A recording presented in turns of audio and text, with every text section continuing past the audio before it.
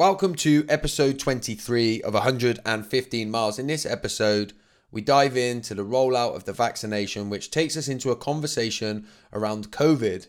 That takes us to a discussion around the value which we place on different lives. We look at government and how there seems to be some sort of shift within government and journalism.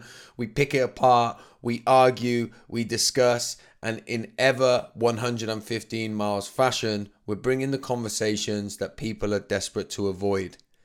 If you're enjoying the podcast, then do make sure that you have left us a review on the platform that you use, and come and join the community at 115 miles pod on Instagram. We really hope you enjoy this episode.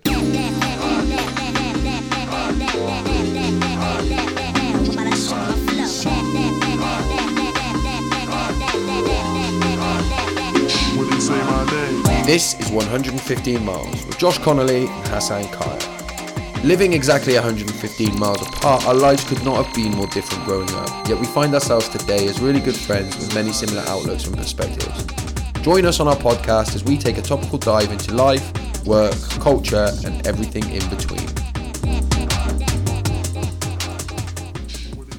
So forgive me if I sound a little bit asleep. I've been waiting in the Zoom room for Hass, who was late today. So we're not a day late or anything like that. We're just quite a few minutes late. Do you want to? Shall I give you the opportunity to tell them why we're late, Hass? Or no? Hass is still running off of a Macintosh. You know the old green ones, the old bubble with the green back. What do you mean? I'm using a typewriter, mate. What? Do you remember them Macs when they first came out? They were like a bubble with the green back on them. Yeah. Well, they weren't the first ones. You're showing your youth here now. They like the first ones were like a box. They were like a massive, I think what they called a Macintosh 1 or something like that. Right. Well, Hass is still running off of that anyway, which just led us to a conversation about why he won't replace it. Why won't you replace it, Hass? I'm going to replace it. Let's just get that out of the way. But what we were just talking about was the fact that I find it difficult to spend money on myself. Yeah. Even though there's kind of a justified reason for it, I have to validate it over and over again before I spend money. Yeah, it's interesting. I'm the same as well, right? I have to really convince myself that whatever I'm replacing is literally at rock bottom and is starting to hold me back in life. Otherwise, I won't replace it. And it's nothing to do with not having enough money. I always say if my wife or any of the kids come to me and were like, I need a new one of these, I'd be like, yeah, buy it. No problem in doing it for other people, not for myself. Why is that? I think it's for me it's partly around I'm going to sound like a martyr here, but you want to make sure that there's you put your kids and family and other people around you first, and then you pick up yourself afterwards. It's probably something around my upbringing as well, where you do you run it into the ground. It's got to not be working before you pick something else up. So my laptop isn't as old as Josh says here, but it's like Stone Age vibes. But I think it occasionally goes wrong, but not enough in my mind for me to go, oh, let me make the purchase. However, this is work. This is what I do, and I rely on it as a tool. So it's just something I need to get over and get a new one. Yeah, preferably before the next podcast. Maybe. Yeah. Will you contribute half of it? Can you not see the hurt? You know how you just said that you put other people first. So if I come to you and say, will you pay for half my laptop? Will you pay for it? I think I would actually. I would probably. I know you would. The amount of time I waste waiting around for you because it's just crashed. I think true, but you owe me so much for all the mentorship, so you're always going to be forever in deficit to me. So arrogance, which I hate. You sounded like David Brent there, which I hate. Okay, well that's a good place to start. We both have a terrible relationship with money, which we might actually end up talking a little bit, or very healthy. Like we're not. We don't go crazy with the spending. We're cautious. Yeah. But, risk averse. Yeah, but I think I'd like to sit somewhere, because what I do is actually similar to what I do with food and everything. Yeah, Like, I can be a little bit unhealthy with food in that I won't eat, and I'll almost eat nothing, and then I crash and just eat like crazy. I can do that a little bit with money, where I don't spend anything, don't buy anything, and then all of a sudden I'll go erratic and like buy a lot of things, like stuff for my bike of late. Don't you tend to normally go the other way and buy something really cheap, and then it falls apart as you're riding it? Like the bike that you bought from that. Yeah, and then I end up spending that crazy more. Lady. Actually, I'll just to let you know, big business story here. I sold that bike in the end. The one that I ended up buying for £85. Yeah. Yeah. I sold for £75. Wow. Yeah. Actually, I gave it to him for Brilliant. 70 because he didn't have a £5 note. I said keep it. So I think the use I got out of it from a business perspective, I feel like I've done well. I feel like when I reach the level of like Alan Sugar, my story when I look back will be like, I used to buy and sell bikes And make a loss on them. make a loss on them. Yeah. I know you used it for a little while, but you still made a loss. That's not a big, thing that you should be brandishing. No. As a brilliant business story. No. Okay. You made a loss on it. Okay, yeah, good point. But the bike that I've got now, which by the way, I fell off last week. Yeah. Badly. Injured. Have you recovered? The bike had to go into the shop because it was all mangled. I came off very fast round the corner. In a week's time, you can sell it for a loss. And you'll have a great story for the next podcast. So, Haas, I just had a look on the vaccine counter before I came on, and it's sort of ticking away. I don't know if you've seen it. You can look at it on one of the news platforms, and it just sort of is like tick, tick, tick, tick, tick, every time a vaccine's been done. And it's up just over 6.5 million vaccines now have been administered. I think most people over 80 years old have received the vaccine now. So my first question is, did it hurt, and do you feel any different? It was extremely painful, and I recommend that you don't do it. Have you seen Arnold Schwarzenegger having his first vaccine? I haven't, no. And he says, "Do you want to stay alive? Stay with me." They're filming him he's having it done through the car window. And how old is he? Old. Aren't he? He's old, mate. Oh, wow. He's got 70s? Got to be in his 70s. Speaking of vaccinations, I don't have the guy's name, but did you see there was a Tory MP around in his 40s who got a vaccine, and he got a bit of stick for it because he's 40. Why did he get it then? Well, he was volunteering at a health centre, and it was at the end of the day, and they have to throw it away apparently because it goes to waste. So he got one. But it's just bad PR, isn't it? Really? It's bad PR, but when you explain it like that, I mean, if they were going to throw it away... That's his word for it, though, isn't it? He probably threatened to take away their teabag ration or something, so... So they probably... He threatened them with a school £30 school lunch for the next 3 days if they didn't give him the vaccine. There does have to be a small amount of credit, I think, for the way that the vaccine's being rolled out at the moment, though. I mean, I want to get into... That must hurt you, eh? Having to give credit to the government. No, it doesn't. It doesn't. Actually, it doesn't. I get why you think that, but it doesn't. I'll give credit where credit's due, mate. I don't hold a grudge. You do hold a grudge, but you will. I do know that for a fact. But you will give credit where credit's due. Actually, let's do the vaccine first. We'll talk about that in a minute. What do you think about the way that they're rolling out the vaccine? Look, I think those numbers are pretty good. I think it is an incredible undertaking to have to do this. The turnaround at sort of, the vaccines being available, identified being available, and into society at that sort of pace is pretty incredible. I think it's the fastest in Europe, is it? Like in terms of rollout? I think it is one of the quickest rollouts, yeah. Yeah. So that's good. But what we also have an extremely high death rate, so they have to, basically. Yeah, apparently we have the highest death rate. Is it per? Must be per Yeah. capita. Why do you think that is? Yeah. You're getting us back to mismanagement. Why do I think it is? It's just it's mismanagement. It's I can't speak to as to why it's worse here for other countries because I don't know what they're doing. But why it's so significant is what we've talked about in the past. It's lack of clarity. It's too much flexibility, too much rigidity, pushing people towards each other, then making them stay apart. Confusing instructions. People don't know what to do, and so it just sort of blew up. Did you see the? I don't know if she's like the minister for. I want to say for pensions. I think her surname sounds like coffee.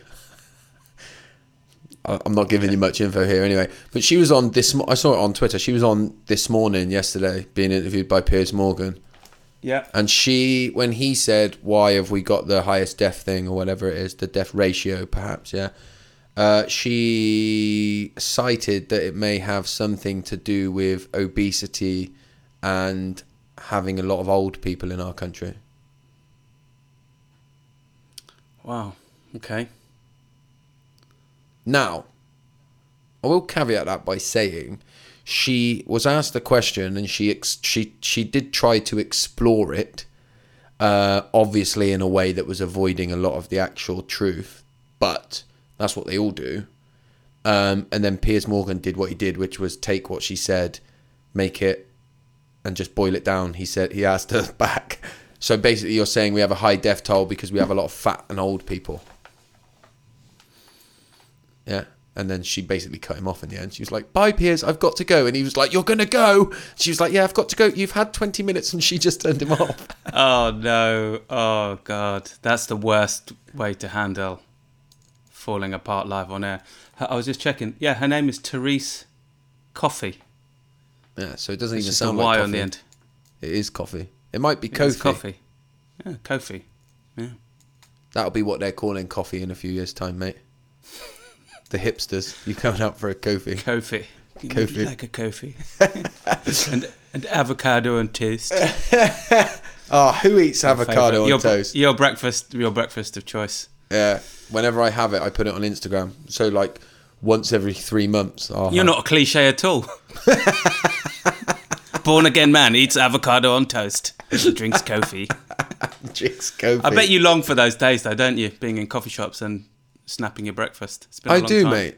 I do. Yeah. But like, I long for a lot actually. And I want to actually let me ask you, how are you feeling? How are you managing? How are you coping? Like, how are you really feeling, Hess? But like honestly, and try to give me the answer without thinking about, sounding like you're being ungrateful for what you do have. Tell me, what how are you feeling about it? So I think I am honestly I feel ambivalent. I feel like I'm not freaked out about it and I'm not excited about anything. I'm just ambivalent. It's just just getting on with work, focusing on what needs to be focused on. We've got 3 kids downstairs that need schooling. I'm not really. There's all this sort of swirl about a new variant, and it's so much more contagious, and it's so much more deadly, and all this. No sort of proof stuff. of that yet. Can I just no proof of that? Yeah, exactly. But. And I'm just like not buying into it, so I'm just carrying on. And because I don't know, because I can't look to June and say, okay, in June we're going to be able to do something. There's, or you start going out or going back into commuting or traveling or whatever. I'm just getting on with it. I'm just staying in the moment. I'm staying present. And the only future gazing I'm doing is really, it's like with my team, and we're focusing on the business and what we're doing, working with clients, doing the same. that's it. And do you pull that off all the time? I mean, look, it's early days, isn't it? It's only the 26th of Jan, so I would say that the first couple of weeks, the first week of Jan, I was miserable. I wasn't feeling it. It just felt, I felt sluggish, having had some time off. If Christmas felt, it was nice hanging out with the family, but it felt different this year. And then it's just been really busy and just focusing on stuff. Ask me again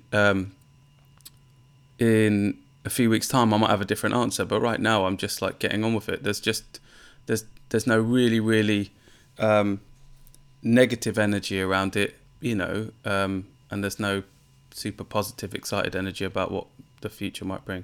Which sounds really like Fence City, but that's it. That's how I'm feeling. Fence City. I just made that up, isn't it? That's a good word, though, isn't it? Yeah. It's a little bit like it's two words. It's a little bit like bounce back ability. That's a good one too. Did you make that up? No, I didn't. Shall I tell you who made it up? Matt Hancock. Sounds like a Matt Hancock. No. Ian Dowie. Ian Dowie. That's a name I haven't so bounce back ability, for 10 years. I think, went in the dictionary after Ian Dowie was manager of Crystal Palace, and he kept repeatedly saying when they got relegated or if they were going to get relegated, we need to make sure that we have some bounce back ability. And it got coined and is used. I know that because a lot of people use bounce back ability when I do resilience training. And so I wanted to find out where the word came from.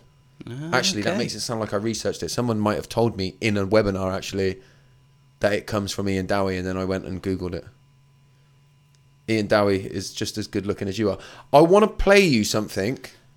What? Ian Dowie is way more good looking than you. Thanks, mate. He scored one of the greatest ever own goals for West Ham. Go and check it out. I want to play you something. It's 3 minutes long. Have you heard this by Sir Charles Walker, MP?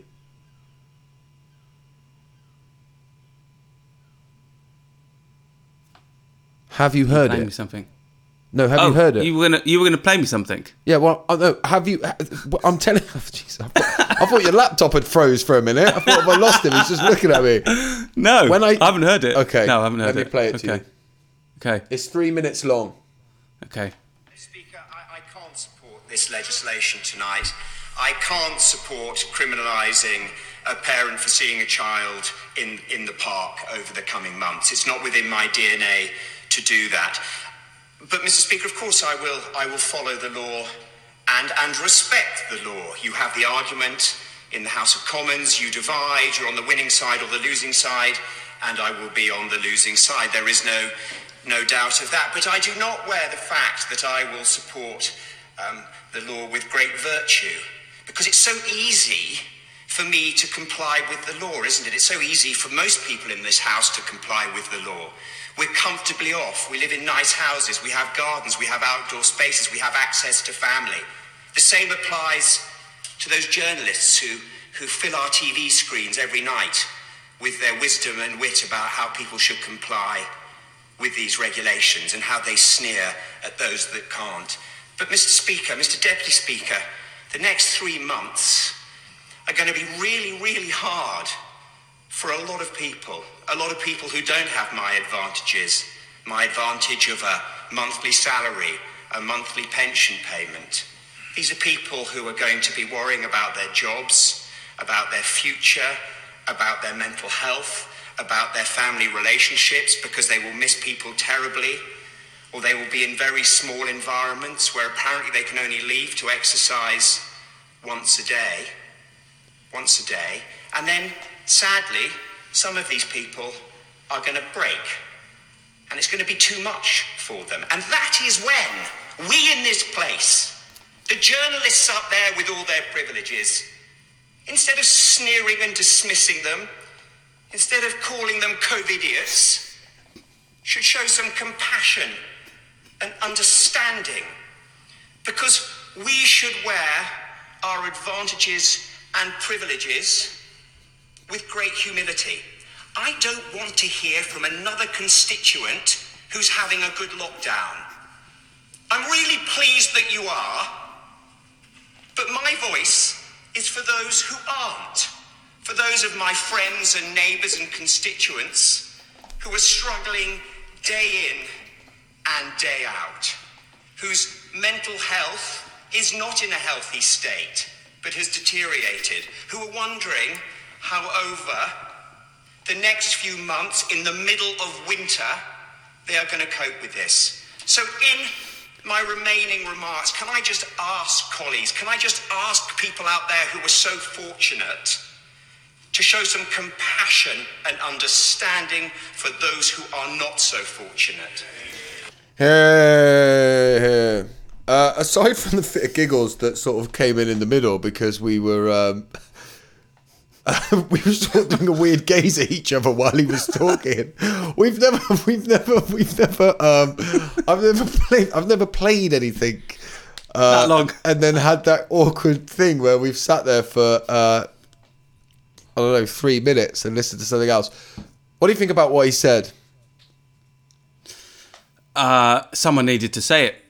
Someone needed to say it, and an MP needed to say it, and yeah, it's you know, we talk about privilege, and you know, often privilege, you know, is talked about, particularly around gender, around race, around kind of religious beliefs, but we don't talk about it enough as it relates to poverty, I don't think. And it's definitely prevalent. The reason you asked me to say how I was feeling and not to overly worry about. No. Yeah, and I don't think you were like being privileged. No. Let me finish, mate. Let me finish. And the reason I can say that is because I do. I have a house. I have work. I have a business. I got food on the table. I've got kids who are clothed and fed, and I don't need to worry about all that stuff. So that's why I can be ambivalent. And if I was in the same circumstances as some other people, friends of mine or people that the MP was talking about, I sure as hell wouldn't be ambivalent, mate. I sure as hell would. I would be feeling very, very differently. I get that. So it's true, and it needs to be said because the press, the media, politicians, they all benefit from it. They benefit from taking a strong anti-position on it because the press sells more, and MPs,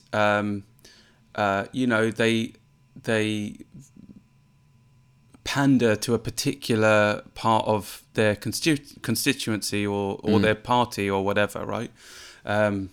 So I think, it needed to be said. What party do you think he's from?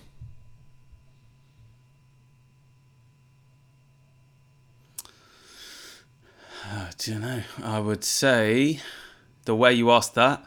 Oh, okay, so I thought he was Labour. But I reckon he's probably Conservative Party. I think the biggest clue for the fact that he's Conservative is that he's going against this current government. He's being in opposition to them. Yeah. I think from that standpoint, by the way, Labour are letting us down massively. There's no opposition government at the moment. There's no opposition government. Like, whether you think lockdown is right or wrong, or the measures that are in place are right or wrong or whatever, now more than ever, we need somebody who completely opposes everything that the government are doing, because that's how you put them under pressure. If you don't have an opposition voice, you do not have freedom.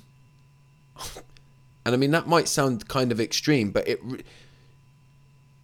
I'm less ambivalent, by the way, about the lockdown that we find ourselves in, particularly just because of the impact that I see that it's having, particularly on my children, like my 4-year-old who can't go to school, and my wife who's out there day in, day out, trying to homeschool them and stuff like that. We are comfortable, but I feel really, really uncomfortable. And this is not about, let me just actually, before I say this, because I think people are really struggling with this in this current situation. I believe the virus is real. I believe that we should be wearing masks and socially distancing. And I know that this is killing a lot of people and it's really tragic and not good.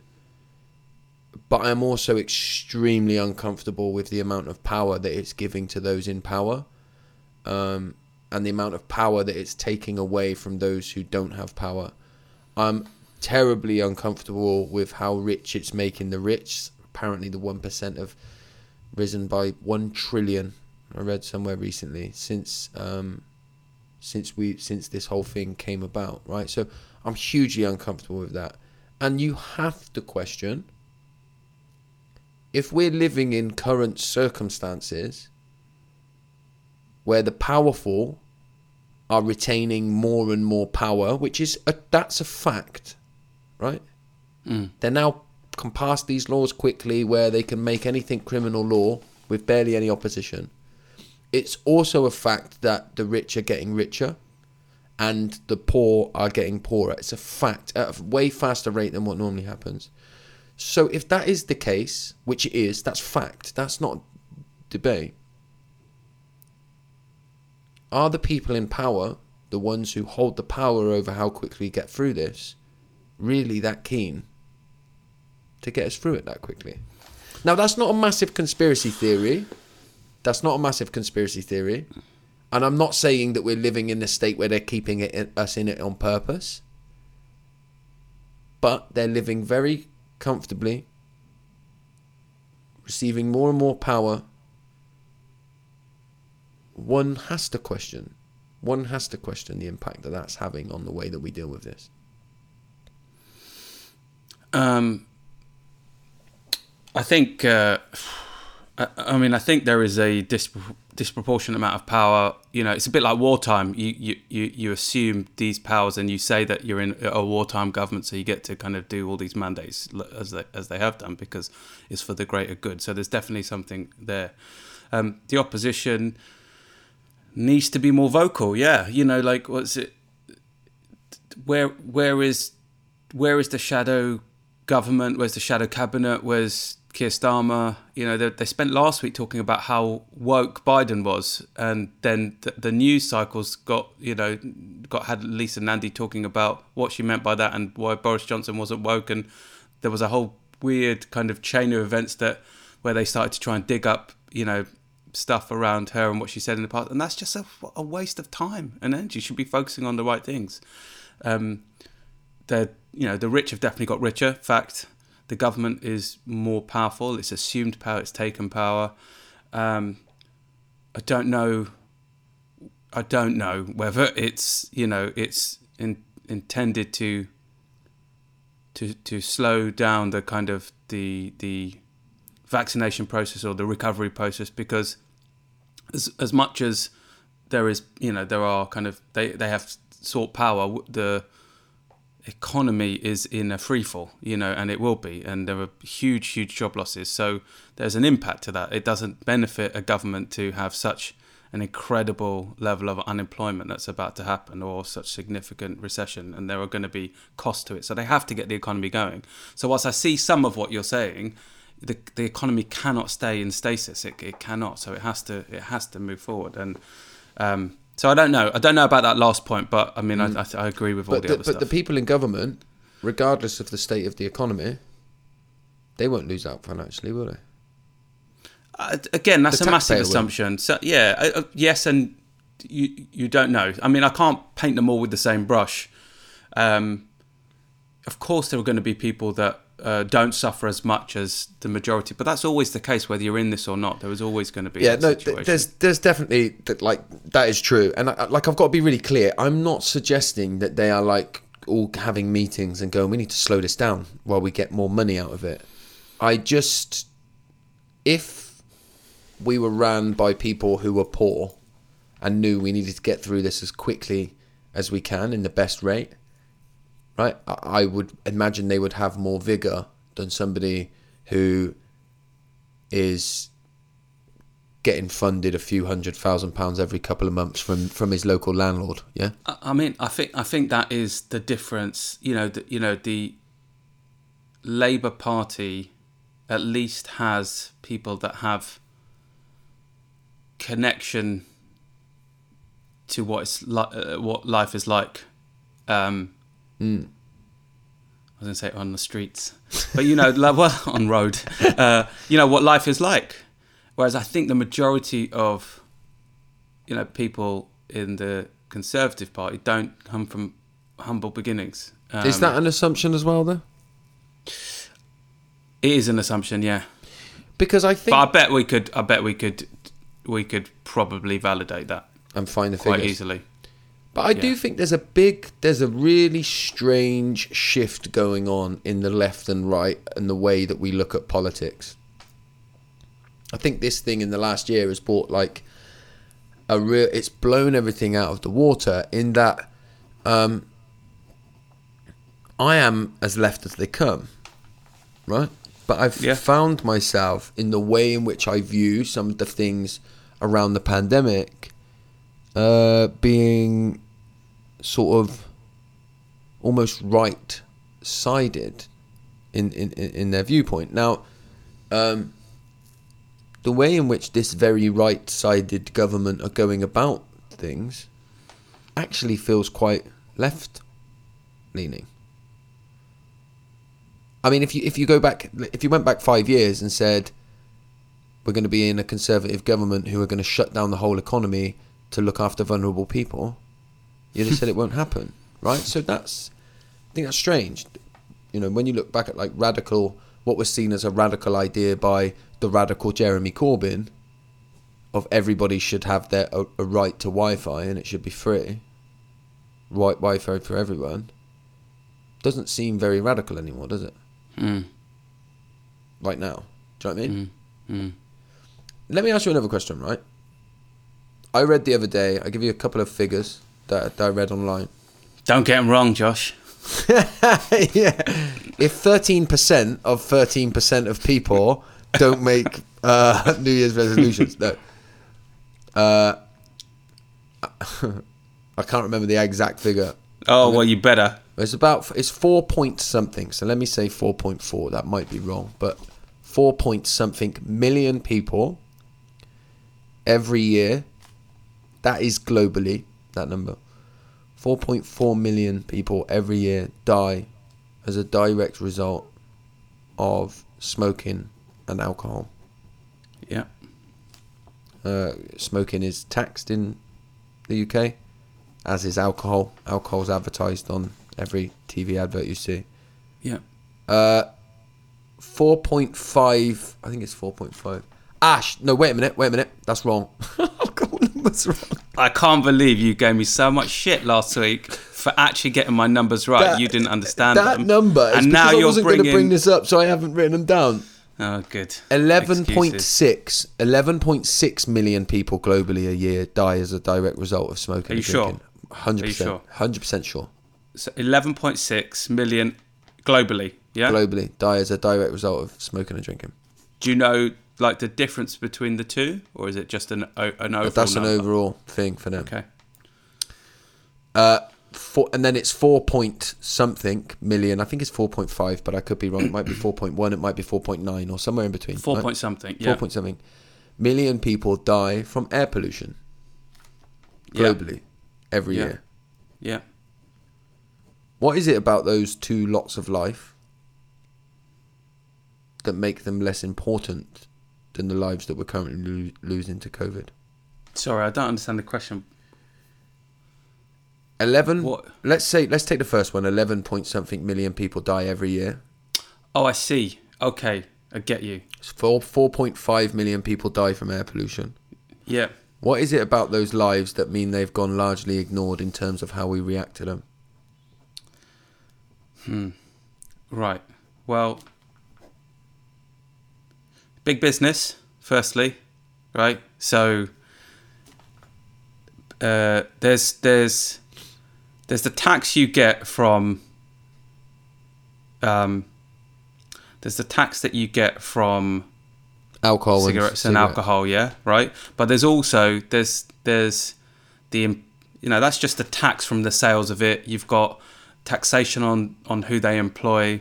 You've got marketing. You've got brand stuff. There's a much bigger economy than just the tax that you get from it. So that's one thing. Mm-hmm. There's a massive, both the benefits of those two industries, the beneficiaries of those two industries, have incredible lobbying kind of infrastructure. So, there's a lot of influence on governments, and governments sadly are influenced through whatever means, whether it's opportunities post-government life or actually cash, in the guise of other things, that sort of stuff. And then, air pollutants will be, car manufacturers will be, will be energy kind of providers, coal, oil, all that sort of stuff. And then it's about consumption. So I think that's a huge part of why it is not dealt with in the right way. And then the other thing I would say is there's probably a societal thing that happened as well, right? Which is, there was a fear that this thing was, was like the plague, and it was coming, and it may have affected old people, and there was a fear. And I think there's just a residue of the incredible fear that swept the globe in part one, and what they saw happen to the NHS, in part one, which I'll call last year, there's been a residue of fear left over. And so that's it. They're worried about, the NHS creaking, because the NHS was coming into its most critical period. Why? Because it normally does anyway around this time of year, because of the flu. So people die anyway, and so they're worried about what happened last time. It comes into its critical stage because it's underfunded. Okay. Oh, okay. That was the question. That may be the case for sure. Yeah, but it is still, a good problem is still a problem. You know what I mean? Yeah. It's still a problem. Like whether it's been underfunded or not, it's still gonna creak. And so I think there's some of that. I don't know. You won't get anyone to admit that they're trying to protect old people. I think there's obviously something deeper than that, which is that just the government just for the longest time just didn't know how to get itself out of this. Right. So the last bit kind of explains. I actually think the last bit is is stuff that they could use. That kind of makes sense. I think the first. So it's not that I'm suggesting that COVID lives don't matter, right? And that we shouldn't be trying to save them. I just, until you gave your first answer, which I'm going to go into in a minute, I've struggled to work out why we haven't done this for other things. Why we haven't done it for the epidemic of people dying from addiction. It's called special interest, yeah. So what it comes down to, like you said, is power again. If we tried to stop alcohol addiction, people in power would lose out. If we tried to stop air pollution in the way that we should, people in power would lose out. But we can stop the COVID deaths while the people in power remain in power, and we stop the poor people and those who hold very little power in our societies. So is that more like the answer? I just, this like place where we're at now, where we're shutting everything down to protect vulnerable people, I just one of the things I really struggle with is understanding why we've never done anything like this before for vulnerable people. And I know at the beginning you can say like we thought it was going to be like the plague and all that sort of stuff. It's not like the plague. We kind of know that now. And I know that it's running out of control and it's putting huge pressure on the NHS. I think maybe now's not the time, but eventually there needs to be a proper conversation about the impacts of the funding cuts that we've done from the NHS, and the impact that those have had on the strain on the NHS, and how it's almost become not fit for purpose. And this is why politics... I'm going to challenge you on that, because you've always said... You just said maybe now is not the time, but you've always said now should be the time. Yeah, now is definitely the time. No, I think it is the time. Yeah. maybe we should be talking about it, but you're right, like opposition should be talking about it. Yeah. But all it is, like, there is not enough scrutiny of the government. And then as soon as scrutiny happens, the government will say that the other side is trying to play politics with lives, and then they get scared and retreat, and then it just gets played out in the media. Yeah, so and it just becomes like it's a really strange and bizarre time. I mean, one of the flaws that we have, I think, in Western culture anyway, is the way in which we don't talk politics. We're taught, don't bring politics up. So we've never really learned to have proper conversations around it. And then people who are trying to oppose what's going on and to try and go against it in the way that's needed, to become you need an opposition, right? That's how the freedom remains. Are being labelled as like dangerous, unsympathetic, and there'll be people that listen into what I'm saying, thinking that I'm being like that too, but I'm not. Like I'm all for saving vulnerable people, and I think we should do everything that it takes. I just have questions around it. I just, like them, the people, I've spent years trying to get people to look at all the people that die from addiction, and it's been just largely ignored, Yeah. So it's interesting because as a former addict yourself, you talk about addiction as being, so people that suffer from this kind of, these 11.6 million deaths. Are I guess what the governments of countries would say that the vast majority of people are fine because they drink in moderation. That's their argument.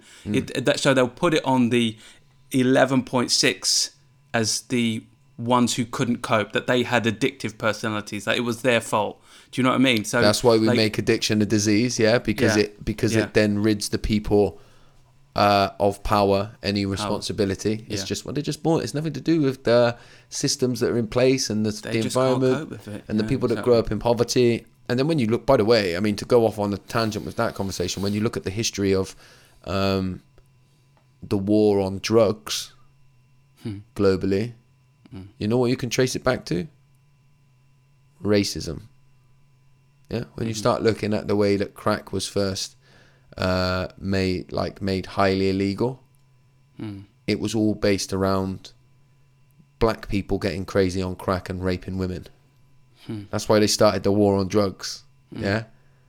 Rather than looking at anything else that was going on.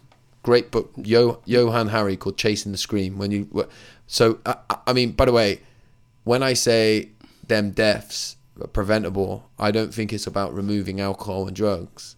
It's about putting some money into actually looking at what the causes are, what the realities of it are, and how you tackle it. Do you know what I mean? The other thing that I will say is very interesting is we are all, the media and us, society, humans, we're all focused on this. We spent 42 minutes largely talking about this. Yet before last year, all we were talking about in the UK was what? Brexit. Brexit, yeah. Brexit, it's coming. Remainers, Ramonas, people that want to just get out. There was them, there was us. There's the fear that trade will be impacted, and there's a pile-up in Kent. There's talk of incredible levies on people that are trying to sell to mainland Europe. That is part of their business. They were told that it's going to be fine. Yeah. There are small businesses who probably voted for Brexit that are really struggling. Yeah. And there are others that didn't. We're not talking about it. Yeah. Because we're focusing on this thing. So whilst I don't know whether people are trying to stretch out the kind of the recovery of this, I will say it is benefiting the government that we're only talking about this in the main. And to take that a step further, if you look at journalism and the way that it is now, if you go back to like the 90s and perhaps a little bit, before that, journalism was lots of kind of working class people trying to bring you the truth, largely speaking. Journalism wasn't a very well paid job. You didn't see, really well off journalists necessarily. They were driven by being kind of truth seekers now and all that kind of stuff. When you look at journalism now, it's much less about newspapers, right? And it's online. And a lot of people, there's a huge proportion of people now that get fed their news from one app. The Sky News app. For a lot of people, driven by hugely rich and powerful people who get to decide a narrative that they put out. I don't think it's changed much. I think the distribution has changed. I think the content has changed, but you still had media barons. In many ways, they were way more powerful. So Sky News was always Murdoch. Murdoch was the Times, and I think it's the Washington Post.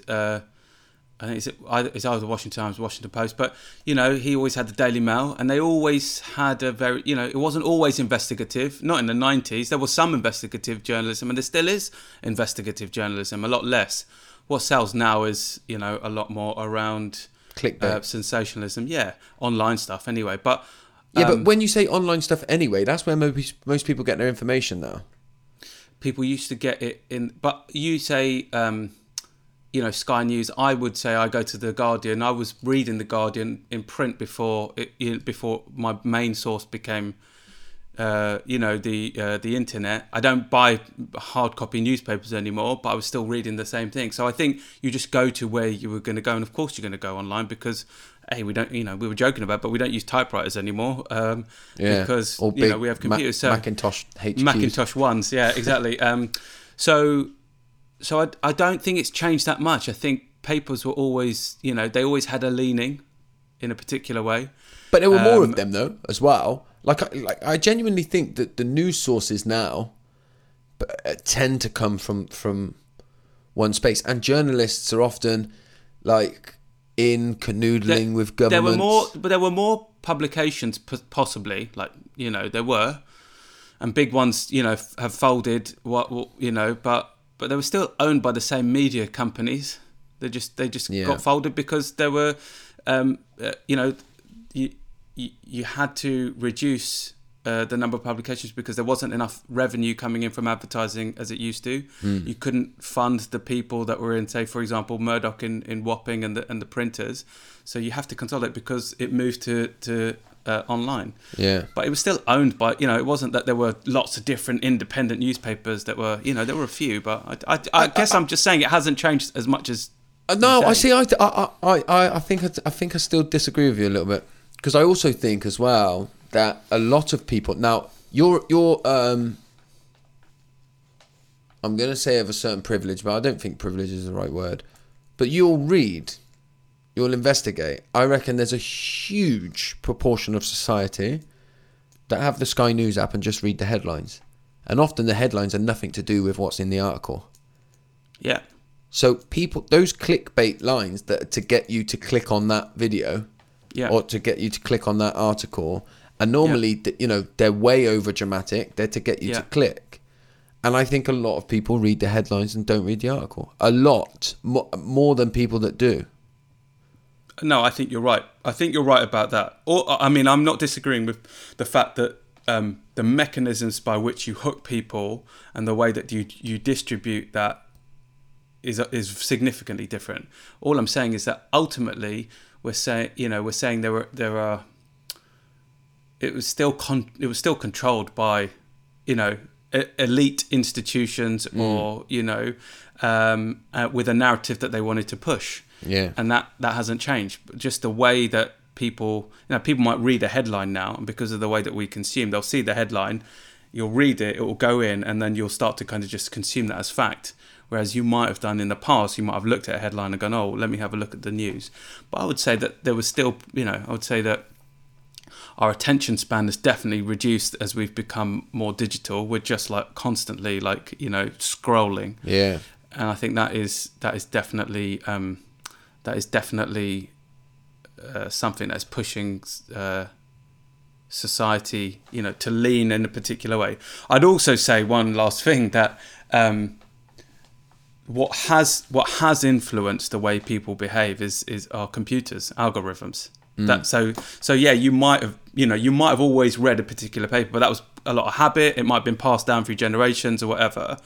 Whereas now you're actually funneled by computers. If you show a particular, like if you say you like this or that, and then you suddenly get funneled and you are served that up, and you just served it up over and over and over and over again. And that's why you had these massive divides in big democracies, because companies like Facebook, kind of in particular, they're probably the worst of it, that pushed you into a space that really, you know, if you were right, it sort of really pushed you further and further right. If you're left, it kind of pushed you further and further left. Yeah. Which is what we talked about, you know, several times over the last year. What was your paper of choice, Has? Evening Standard, because it was free. But now I've always, you know, since I've been about 18, I've always read The Guardian. Right. Might not surprise you. No. Hate the Sun, because I'm a Liverpool fan. And that's it. Yeah. There used to be a newspaper called Today. Do you remember Today? No. Okay, yeah. It might have just been a London paper, actually. What's your newspaper? I didn't do much. I used to do the crosswords when I used to work in the factory. I used to do the crosswords in what would have been the Sun, but I never used to buy a paper. Nah. You know, phones were pretty much in full swing when I went to work. You're laughing at me. I do think that I used to get. I think I did used to get the like the Sunday People and stuff on a Sunday for the football pullout. Sunday Sport. Yeah, Sunday Sport. Yeah, it's mad to think that there used to be a newspaper just with a woman with her top off, just printed on page 3, and that was just not long ago. Not long ago at all, man. Yeah. Not long ago at all. Yeah, crazy, really. Which bit of a dodgy segue onto the reasons to be cheered for. The reasons to be cheered for. That's. Can I just say, I've found that quite an uncomfortable conversation today. You did? Yeah. Why is that? Because it's an uncomfortable conversation, and that's why I think it's one that's not being had. Yeah. Which is why we make 115 miles, Has. We didn't get an opportunity to talk about your Uncle Joe. Well, we're about to. Oh, he's your reasons to be cheerful. Yeah. Can't wait for this title. Go, Has. Shoot. Trump is out. That's my title. That's Trump. my reason to be cheerful. Trump is out. Trump is gone. Trump is gone, yeah. Trump is dead. No, I don't know if he's dead. Should be. I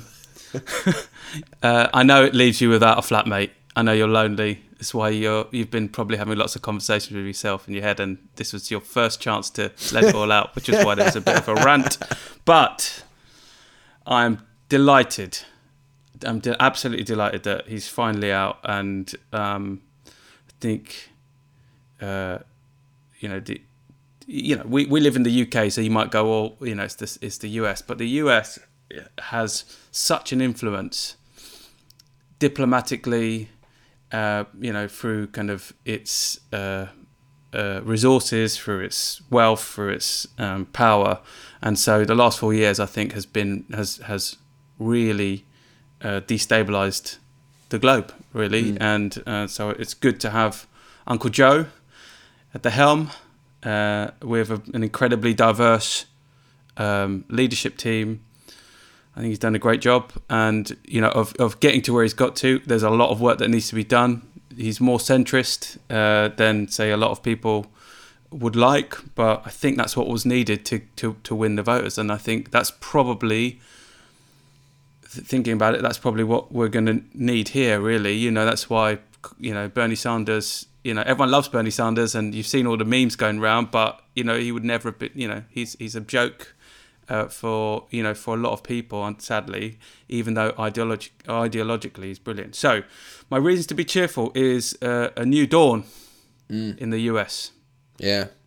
I honestly, I know I was sort of not fully on board with him, but I love the way he's come in and just rewritten a load of bills straight away, didn't he? And Bernie Sanders mittens.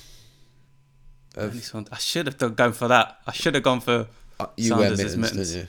Huh? I bet you wear mittens, don't you? Where? Present tense. Yeah. I wore mittens back in the day. I used to have those mittens that would fold over your hands, and then you got the fingerless gloves. Yeah. Probably got a pair of those. Did you see the IKEA advert of the chair that he was sat on? No, is that one? The chair's called Bernay or something. Love it. Yeah, good. My reasons to be cheerful. I'm gonna. It's not a very good one, I don't think. I'm gonna go for the snow day that we had. I know you didn't have one in Brighton, did you? No snow. I'm not zero snow allowed. I'm not digging you in. When we went to bed Saturday night, we was just so hoping it would snow, and I woke up about 5:30 Sunday morning, and there was no snow. And then I sort of dozed back off, and when I woke up at like 8, it was so deep. And we went out on the sleigh, and we built. I was going to say snow castles. We built snowmen. It was just amazing, mate. The kids loved it. They were so excited in the morning, screaming and stuff like that.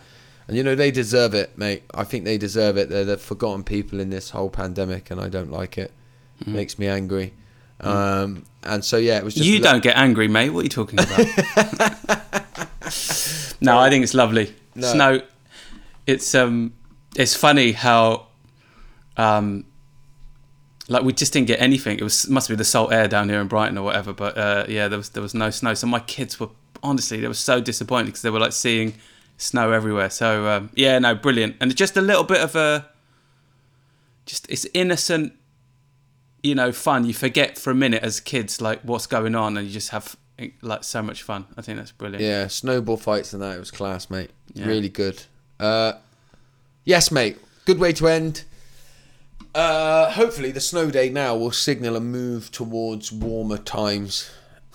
Wishful thinking, it's not even February yet. That was cheesy. Cheesy segue. But yeah, no, I think it may be the beginning of a new dawn. Fucking hell, you've dissed my segue and then come in with that. That is huge.